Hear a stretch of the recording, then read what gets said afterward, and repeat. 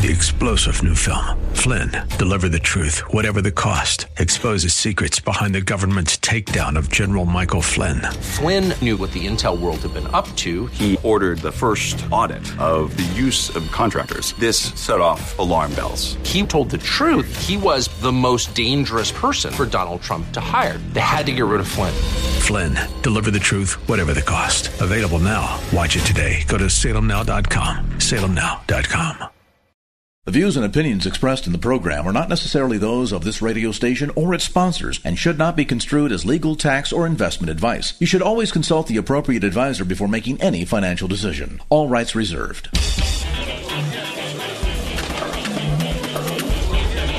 Now, AM 1220 KNELW presents New Focus on Wealth with certified financial planner Chad Burton, drawing from his 20-year background in finance and investing to help you make sense of your money matters. New Focus on Wealth. Get a new focus on personal finance, wealth management, Wall Street, and the economy. Now your host for New Focus on Wealth, Chad Burton. Welcome into the show. I'm your host, Chad Burton, certified financial planner. If you have a money question for the show, love to hear from you. Chad@chadburton.com. That's all you got to do is email me your questions, chad@chadburton.com. Got a couple to go over a little bit later in the show. Kind of missed you guys last week. Just caught up in business and work issues. It's hard to record every week, but we are live today. So if you have a money question, chad@chadburton.com. Last week I did mention that the bond market was quite interesting because we have the stock market reaching all-time highs. You had a big tech rebound pushing the NASDAQ to highs, and yet interest rates were falling. And the bond market does tell you something. You do have to look at the bond market. When you get a disconnect like that, when the market is increasing in value and you're hearing signs of inflation all over the place, companies like BlackRock increasing their wages, every business owner out there that we're paying people $15 an hour have to pay them more or even do side deals to get people to come in even while they're on unemployment just to keep their businesses in operation. There's signs of inflation everywhere, yet everybody seems to be out spending money, buying jet skis, boats, RVs, used car prices at all-time highs, housing way up, multiple offers, cash offers on homes, yet interest rates were dropping. We went from a high on the 10-year Treasury this year of 1.73%. The current yield is 1.19%. The 10-year Treasury rate. That's crazy. So, and then we get a little bit of a pullback here. I mean, this is nothing. The average drawdown in most years when there's a decline in a year is 14%. So, I mean, this is nothing. You could easily say, oh, well, it could get worse. Well, it could rebound. There's a lot of buying on the dips already today. The market is showing a positive open after yesterday's decline, which really wasn't much, you guys. It really wasn't much. It's just that you're used to the market going straight up again and you forget about, oh yeah, remember last year when it declined 40+% in a very short period of time, but then rebounded and went to all-time highs. So a lot of people are looking at this saying, okay, look, any dip that we get is a buying opportunity to buy stocks because bonds are not yielding too much. In fact, bonds have rallied so much recently, it might be time to look to say, oh, maybe I should take some gains on some of these longer bonds, anything with duration above the 5 or 6%. And duration is sensitivity to interest rates. So right now, if you look at AGG, which is an ETF that tracks the U.S. Barclays aggregate bond index, which is kind of like a little bit of everything. So if you look at a year-to-date chart, that back in March of this year, March 18th, at one point the ag was down about 3.72%. And that's total return. So that's including the interest income that it had received so far that quarter. So, and that's moved all the way back to now the Barclays is now almost positive for the year. It's slightly negative. So it's down about 0.5% for the year. That is a huge movement in bonds for 1 year. Just like back in 2013 when you had taper tantrum, when you had a big increase in rates, it wasn't really that high, but it was such a large percentage from the bottom of where rates were, the market reacted negatively. You had that taper tantrum back in 2013. And so if we get past this COVID Delta variant that is sparking this, and we get past supply chain issues and the market kind of pushes forward, especially with infrastructure spending and things like that, I just don't see how rates can stay here. But you know what? It's hard to call rates. And this is a perfect example of why. But at the same time, like I said before, there's always a competition between stocks and bonds. If you look at the U.S. Aggregate Bond Index, the Barclays Aggregate Bond Index, you got a yield of about 1.87%. All right. So if you look at the S&P 500, just look at SPY. That's an ETF that tracks the S&P 500. You have a dividend yield of 1.31%. So you only, in order to get the safety of bonds, so a 10-year treasury, if you buy it, you're going to get 1.8% or so, 1.87, or no, I'm sorry, the AG. If you buy the bonds, all the bonds in the AG, you'll get about 1.87% over 10 years and you'll get your money back. And that's about it. If you buy the S&P 500, you'll get a dividend yield, the stocks that pay dividends, of about 1.31%, and then whatever the value is 10 years later. In most cases, 10 years later, the stock market is much higher. And so people are looking at it and say, yeah, I know the stock market has 20, 30% corrections every 5 to 7 years, but those are temporary. If I don't need the money, I tend to buy more. And so, you know what? I'll deal with the volatility because I don't need the money for 10 plus years. And I think that companies like Amazon and Apple and Microsoft and those types of companies, even though the prices are a bit high now, 10 years from now, they'll probably be even higher. So heck, I'll just take those dividends as long as I don't have to sell anything. And that's what's happening here. That's why when I got into the business, geez, how many years ago was it now? Almost 28.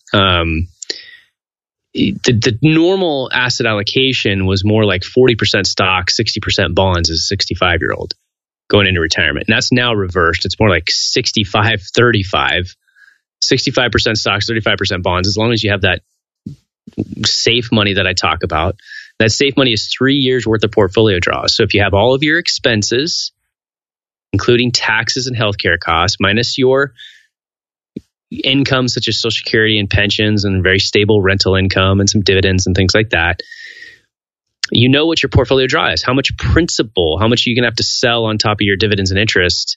You want 3 years worth of that in safe money going into retirement so that you don't ever have to sell in a down market. So that if you are a bit more aggressively allocated, the 60-40 and beyond, 60% stocks, 40% bonds and beyond, that if you have a difficult market cycle, you're never selling because stocks will recover. They always do. And in a balanced portfolio, I've never seen a 10-year period in the history of the stock market, even if you had invested October 2007, before the Great Recession, by 2017, you still had more money, even with all that. So just, get used to a bit of a volatile situation here.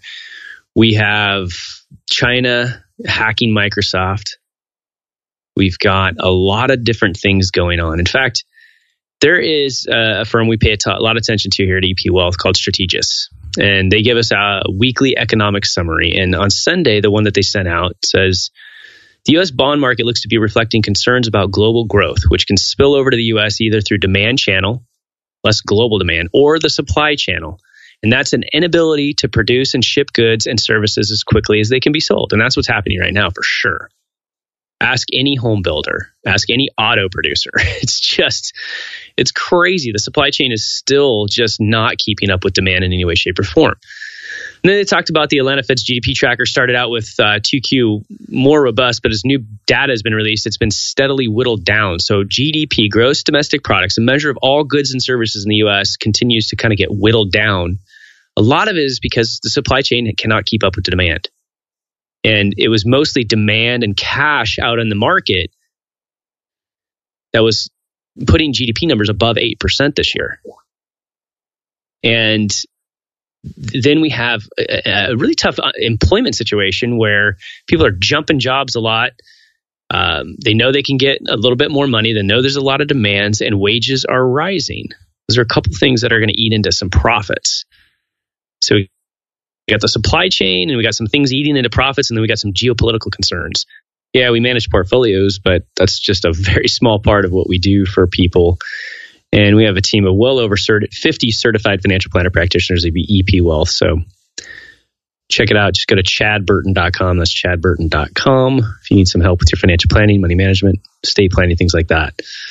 That is the biggest topic of most conversations with clients these days, is what to do about estate planning issues. Should we set up specific types of trusts, whether it's GST trust, dynasty trust, spousal lifetime access trusts, things like that, to lock in these high estate tax lifetime credits. And so if you're really over 6-7 million in net worth, single, or twice that if you're married, that's when you should be considering these things.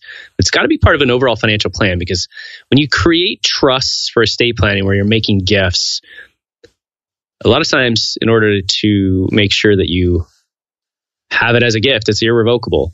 And so you got to be very careful and make sure you have enough on your side of the ledger before you give stuff away. It's very, very important. All right, getting back to what we were talking about earlier in the show. We've got, typically you get summer doldrums where trading really starts to slow down. So you don't have as many buyers out there. And so the market starts to focus on geopolitical issues or any kind of headline that grabs attention. And recently we've seen, and this is right out of Strategas, rather. I hope that we get that edited out for the podcast. We get a weekly economic summary from them. And in their Sunday release, they said, recently we've seen more geopolitical instability from Haiti, South Africa, Cuba. We've also have more COVID-19 variant concerns, especially in global markets where vaccines look less effective. They do say the U.S. looks vaccinated in a way that provides protection from the Delta variant, but there remains very vulnerable regions. There's also some vaccine hesitancy in Europe and current issues in Asia. And gosh, the Olympics with no fans, I feel so bad for those athletes. And it's just odd because, again, the bond market does not look to be responding to recent inflation data. I've said it. Strategists is saying it. The US CPI surged again in June, rising 0.9%. That's a huge amount for 1 month. That would be almost 12% inflation for the year if you had that every single month. The core, which you exclude food and energy, so core CPI, Consumer Price Index, excluding food and energy, which is very volatile, also rose 0.9%. Now, a lot of that is like used car prices. If you have a used car that you've been thinking about getting rid of, sell it now. The prices are so insanely high. And if you have a car that's coming off of a lease, buy it, because you're going to get the best deal ever on that car right now versus another used car that you could buy. So US PPI and import prices also surged. So you're seeing all the signs of inflation, yet interest rates dropped 3%, I think, yesterday. Now, that sounds like a lot, but it went from, what was it? It was, the U.S. 10-year Treasury rates, I had it pulled up a second ago. Where are we here? So U.S. 10-year Treasury rates at 1.157% after yesterday's close. So actually it was down about 2% on the yield. So that's a pretty decent move. So the 10-year bond itself was down 2%. So I can't, I guess, equate that. It's just historically low is the deal. Those that think that, Bitcoin and other cryptocurrencies is a good hedge against market declines like this. Nope, not at all. Now Bitcoin under $30,000 again. So, down 3.5% or so yesterday. Even some of the other ones that have been widely used globally for other items like Ethereum. Also down, a little bit of a disconnect between crypto and gold. So again, I don't really look at it as any kind of a market hedge. It's really a store of value, and kind of global currency alternatives. Just a lot of weird pump and dump schemes going on. I've seen schemes of different sorts of cryptocurrencies being launched where it's literally you buy it and then you get other people to buy it. You get a commission on it. So it's basically like a Ponzi scheme on top of a multi-level marketing strategy. And it's just getting weird out there. I love the idea of cryptocurrency just in general, especially if you're overseas and you're trying to get out of your own country's currency. And then if you look at all the uses of things like Ethereum and stuff like that, it's pretty interesting, but it's just like never ending now between Dogecoin becoming a thing when it was really kind of a joke. It's nuts. So last night, speaking of that and just that whole speculative trade issue, last night it was, I had me, my girlfriend, my 16-year-old daughter, and two of her friends. And so they're all 16 to 18. We're out for an evening wake surf session. And if you don't know what that is, it's surfing behind a boat where you drop the rope and surf it like a wave. And we pretty much do that every day in the summertime. And two of the three had Robinhood accounts that their parents helped them open. And, one said, oh, yeah, I made $750 by buying a cruise line. And so there's all sorts of people getting it. So there's some really good things about it because you didn't used to hear 16, 17-year-olds talk about stocks. I just don't want them to get burned, like make a bunch of money and then they lose a bunch in sort of a major correction and then they just don't look at it ever again, thinking that the market treated them badly. So, that's what I want to make sure that, if your kids have that trading account, that Robinhood style app or anything else, that, sometimes these are story stocks, they're trading stocks. There's a difference between trading and investing, where you buy a stock because you know that you're very confident in the business plan, the dividends, the free cash flow, the revenue growth for the next 3 to 5 years. And you're making an investment. Like, you know what? I'm going to hold this through volatile times, up markets, down markets for the next 3 to 5 years because I believe in the company. Very, very key. All right. Getting back to some more of the economic news. So a lot of what we're feeling out there, inflation-wise, is at the pump. OPEC has reached a deal to increase oil production. So that hopefully will help calm that down a little bit. But then we get hurricane issues and this time of year where you get some of the refineries shutting down. And a lot of people out driving their RVs and traveling right now. So the demand for gasoline is very, very high. Say hello to a pass that gives you endless travel for $2,500 per month with no nightly rates, taxes, or fees. You might call it the suitcase is always packed pass, or the wait, I get to choose from 100,000 trips pass, the will it be the beach, city, mountains, or all three pass. Or you could just call it what we call it, the Inspirato Pass. Endless travel for $2,500 per month with no nightly rates, taxes, or fees. Learn more at InspiratoPass.com. Well, historic day today for sure. Jeff Bezos, Mark Bezos, his brother, Wally Funk, Oliver Damon reached the edge of space and returned safely on Blue Origin's New Shepard rocket.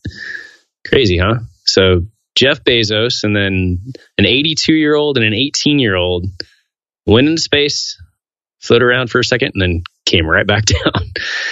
And so, wow, historic day for sure. That's pretty interesting.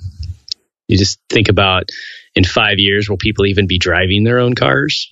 A lot of people say, I enjoy driving too much. I don't want to let it drive itself. But I get it. Just kind of spend half and half in my Tesla, letting it drive itself on the freeway. But sometimes on corners and stuff like that, it's just so much fun to drive. But I thought 5 years ago that my almost 17-year-old daughter probably wouldn't be driving her own car much. But she doesn't even have a self-driving car, obviously. She's got a little Jetta. And it's a little off on that prediction, but man, spaceflight, self-driving cars is here. Pretty soon we'll have the Jetson style oven where you put a little capsule in some kind of a crazy microwave. You push a button, it comes out of this, steak and eggs or something like that for breakfast. All right, getting back to actual content. So like I was talking about, the reopening trade is definitely on hold. Cyclical stocks pulled back harder yesterday than kind of the traditional, what is a cyclical stock anyways? I think Investopedia actually has some pretty good definitions for you. Cyclical stock is one whose underlying business generally follows the economic cycle of expansion and recession. So cyclical businesses perform well during economic expansions, but typically experience significantly declining sales and profits during recessions and other challenging economic times. So airlines, that's one of them. Hotels is another. So retail, certain retail, like higher end, has a tough time, whereas like Walmart, TJ Maxx, and places like that where people shop to save money tend to do pretty decently. Restaurants in poor economies, people eat at home more. But that was a COVID issue. So hotels and restaurants, biggest. Hotels, restaurants, airlines for a short period of time, and then cruise lines. I have a lot of clients who take, one or more cruises per year that even after vaccinations, they're like, no, we're not going to be doing that for a while. So I just don't see cruise lines returning for over a decade to where they were. I could be wrong though. Automakers, that's, tends to be one, although during COVID, every car is bought off the lot, every RV, jet ski, boat, all gone. They bought them all. Now, some technology used to be considered cyclical, but technology is changing in general, especially with cybersecurity concerns in China. That's a big play going forward. Banks, in a recession, the profitability of banks often declines. And also, banks was a huge trade. Financials were a large, highly thought of trade going into this year, but now we have rates at close to historic lows again. That is a flattening of the yield curve, and that is a problem for banks.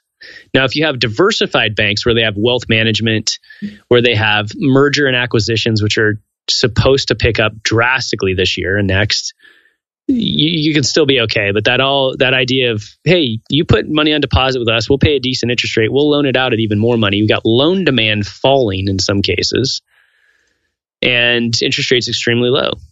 So not a great time for a traditional bank. Manufacturing, in tough times, individuals and businesses spend less on pretty much everything. Last year, however, every single business almost out there seemed to do a PPP loan, thinking that March and April, that, we're going through a great recession again. So we better do this PPP loan so we can not have to fire people and lay people off and shut down our business. So all of a sudden, almost every single business recovered and was busier than ever before, unless they were travel, leisure style businesses and, restaurants. So there's all this money that's out there in the economy right now. And that is definitely being put to work. Demand is up for a lot of different things. Companies are investing in growth. Now, unfortunately, we all have to pay for it, right? Because that PPP loan money, that was basically printed money, guys. And we're, our children and grandchildren are going to have to figure out how to deal with it. So that's cyclical. One of the ways that you can kind of keep an eye on how this overall trade is going and how large cap growth is doing versus the rest of the stock market. One of the things that I like to look at is the S&P 500 total return versus the RSP ETF. And the RSP ETF, that's a symbol. It's for Invesco's S&P 500 equal weighted ETF.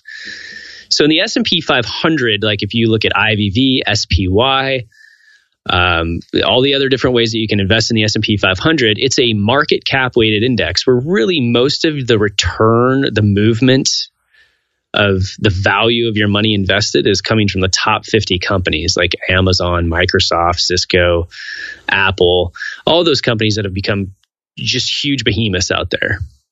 Whereas the Invesco S&P 500 equal weight ETF, if you had $500, you'd have $1 invested in each company in the S&P 500. And as you look at the S&P 500, it's the largest 500 companies in America. So as you get to, into the 400s, you get a little bit of a mid-cap exposure in there, smaller size companies. And there's much more value-oriented investments in the S&P 500 equal weight because most of the S&P 500 is now large growth. Now, we're still seeing an outperformance by the equal weight this year because small caps have done really well, mid caps and value have done really well. Right now, the S&P 500 equal weight ETF is up 15.81% for the year. The S&P 500 is up 14.28%. The spread was much wider. If we go back to, let's say, really most of June, the equal weight S&P 500 ETF was up 19.72% versus 13% on the S&P 500. So what happened is there was a big, from about June 18th to the end of the month, there was a big rally in tech where tech caught up to the value trade. So you can't really say that value and reopening trade is winning too much this year. It took a pause and then tech caught up. So, it's just a good lesson in, staying diversified. A lot of people that could have tried to go one trade all into one sector, all in, all out, they would have just been better by really doing nothing at all and just staying invested in most cases. You just have to watch how much you need to spend. Stay fully invested. But if you get closer and closer to retirement, you're within 5 years of retirement, and you want to be able to retire in 5 years, even if there's a market correction, you have to have the proper amount of cash. And that's 3 years worth of portfolio draws in cash, so that if you retire and the market corrects, you have enough cash, you have enough other income between Social Security and pensions and dividends and interest that you won't have to sell any stocks for somewhere between 3 to 7 years. And then you'll be just fine as long as you stick with that plan. And this is nothing new. I've been talking about this on radio since 1999. There's listeners that can vouch for me on it out there, I'm sure, because I get emails from them. All right. Moving on. Speaking of emails, I wanted to get to this email from Alyssa. I would love to learn more about qualified charitable distributions at age 70 and a half. My husband has about $1,260,000 in tax-deferred retirement accounts. We regularly give about $18,000 a year to charity. I believe doing a QCD might be better than taking the regular itemized contribution deduction. Any advice would be greatly appreciated. Alyssa. All right.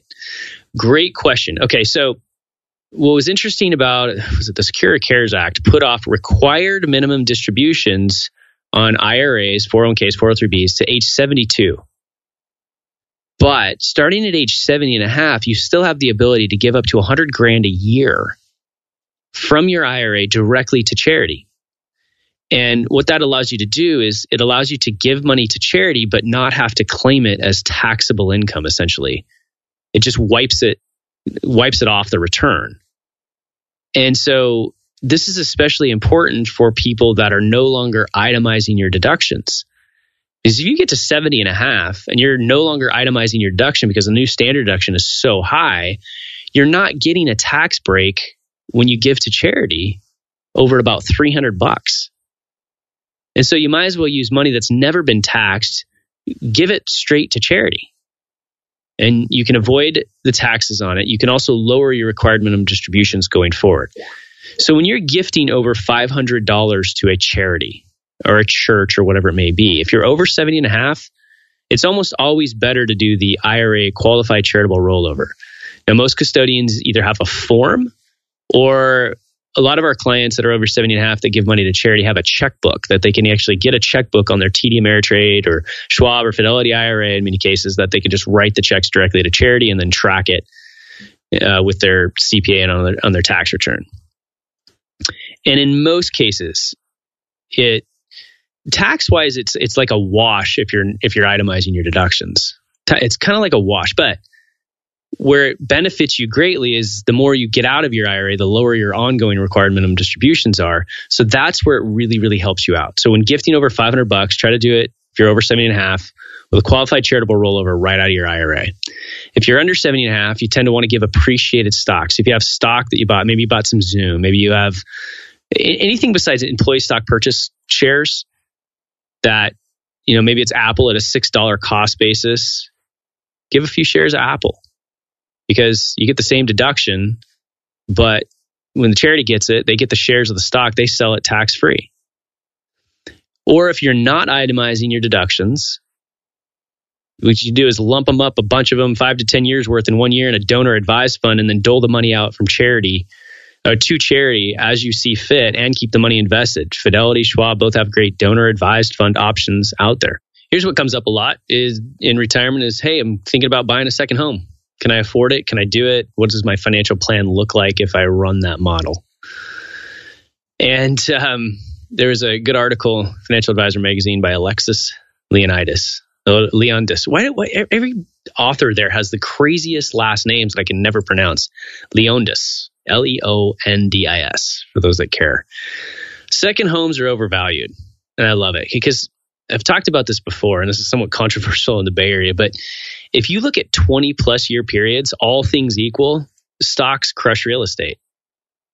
Every single time stocks crush real estate. So here's what I mean by this. If you have $300,000 and you invest it in a diversified stock portfolio where dividends are being reinvested right into those stocks, because remember, if you look at the S&P 500, it typically yields over 2% just in dividends. Right now, it's a little less than that because prices are so high.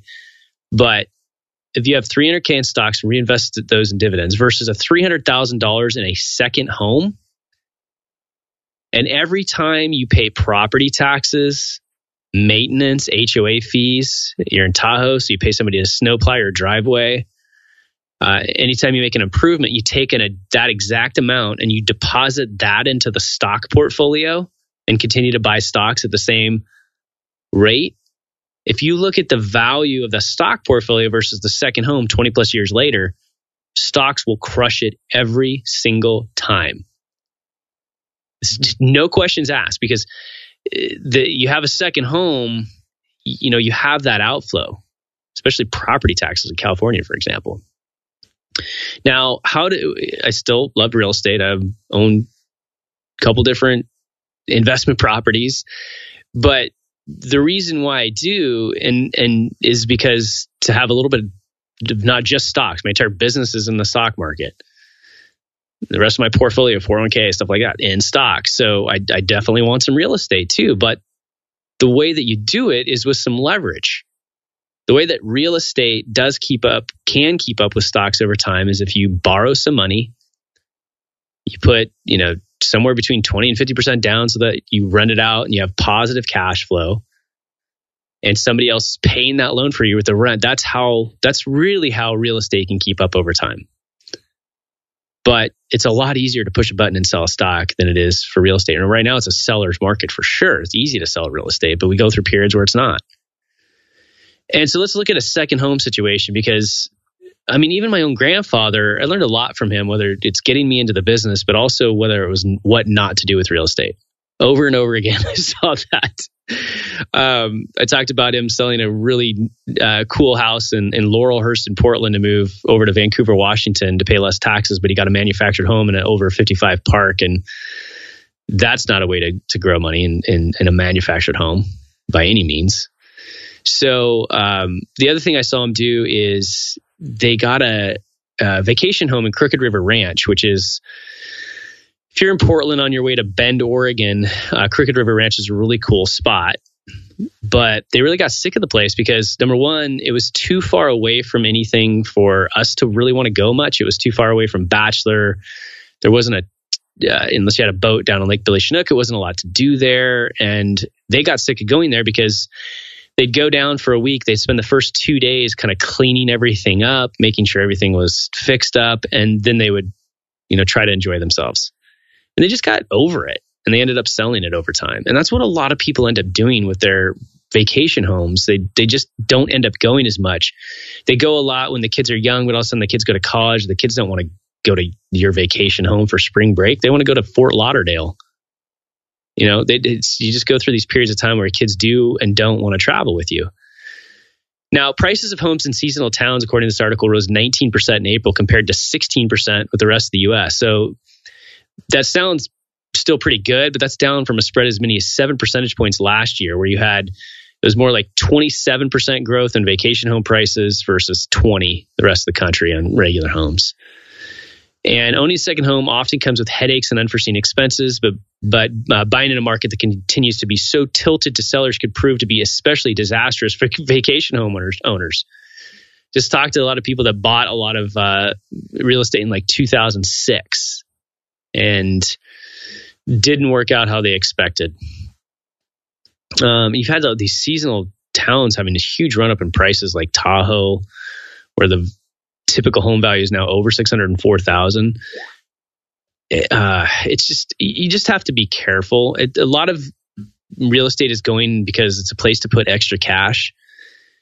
And we've got a couple of things going on. You're in terms of lenders, when they go to sell mortgages after they give you one, there's limits on how much can be purchased in terms of those mortgages. So you're seeing higher rates on second homes. You also have to realize that the mortgage interest deduction is still limited. Now, if you bought houses after December 15th, 2017, you can only deduct interest on the first $750,000 of your mortgage. And I thought I'd have time to get to this, but I really don't today to really get to it into detail. So I'll save it for tomorrow's show. But if you really want to use the vacation home as a true rental where you get the deductions like you do in a rental situation, you got to rent it for more than 15 days a year and use it for less than 14 days a year. If you use the property for more than 14 days a year, 10% of the total days that the home is rented, the IRS considers the property a personal residence and you can't deduct it. So a lot of people get a vacation home and they think it's going to be this great tax deduction. They're going to use it half the time and then rent it half the time, and it ends up not being so great. So get some tax advice before you do this. And I'll save a segment on tomorrow's show and podcast to talk a little bit more about how the vacation rental home works. You got to be careful. Use something like Inspirato if you want to travel really cool homes. And do a lot of traveling. You can find me at chadburton.com. That's chadburton.com for your financial planning, investment management, retirement planning help. Have a great day, everybody. Please tell a friend about the show.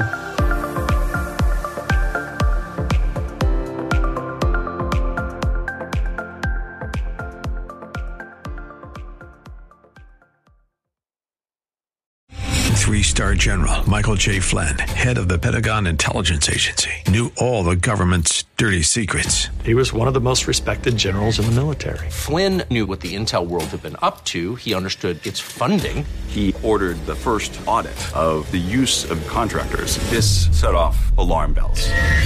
The explosive new documentary, Flynn, Deliver the Truth, Whatever the Cost, uncovers the facts behind this scandal. Flynn told the truth. He was the most dangerous person for Donald Trump to hire. I find out the worst enemy that I'm going to face in my life is right here in America. They took my assessment and they wanted me to change it. And I was like, I'm not changing it. They had to get rid of Flynn. With in-depth interviews, archival footage, and never-before-seen personal records of the man behind the headlines. I just felt like I was drowning. Flynn, Deliver the Truth, Whatever the Cost. Available now. Watch it today. Go to salemnow.com. salemnow.com.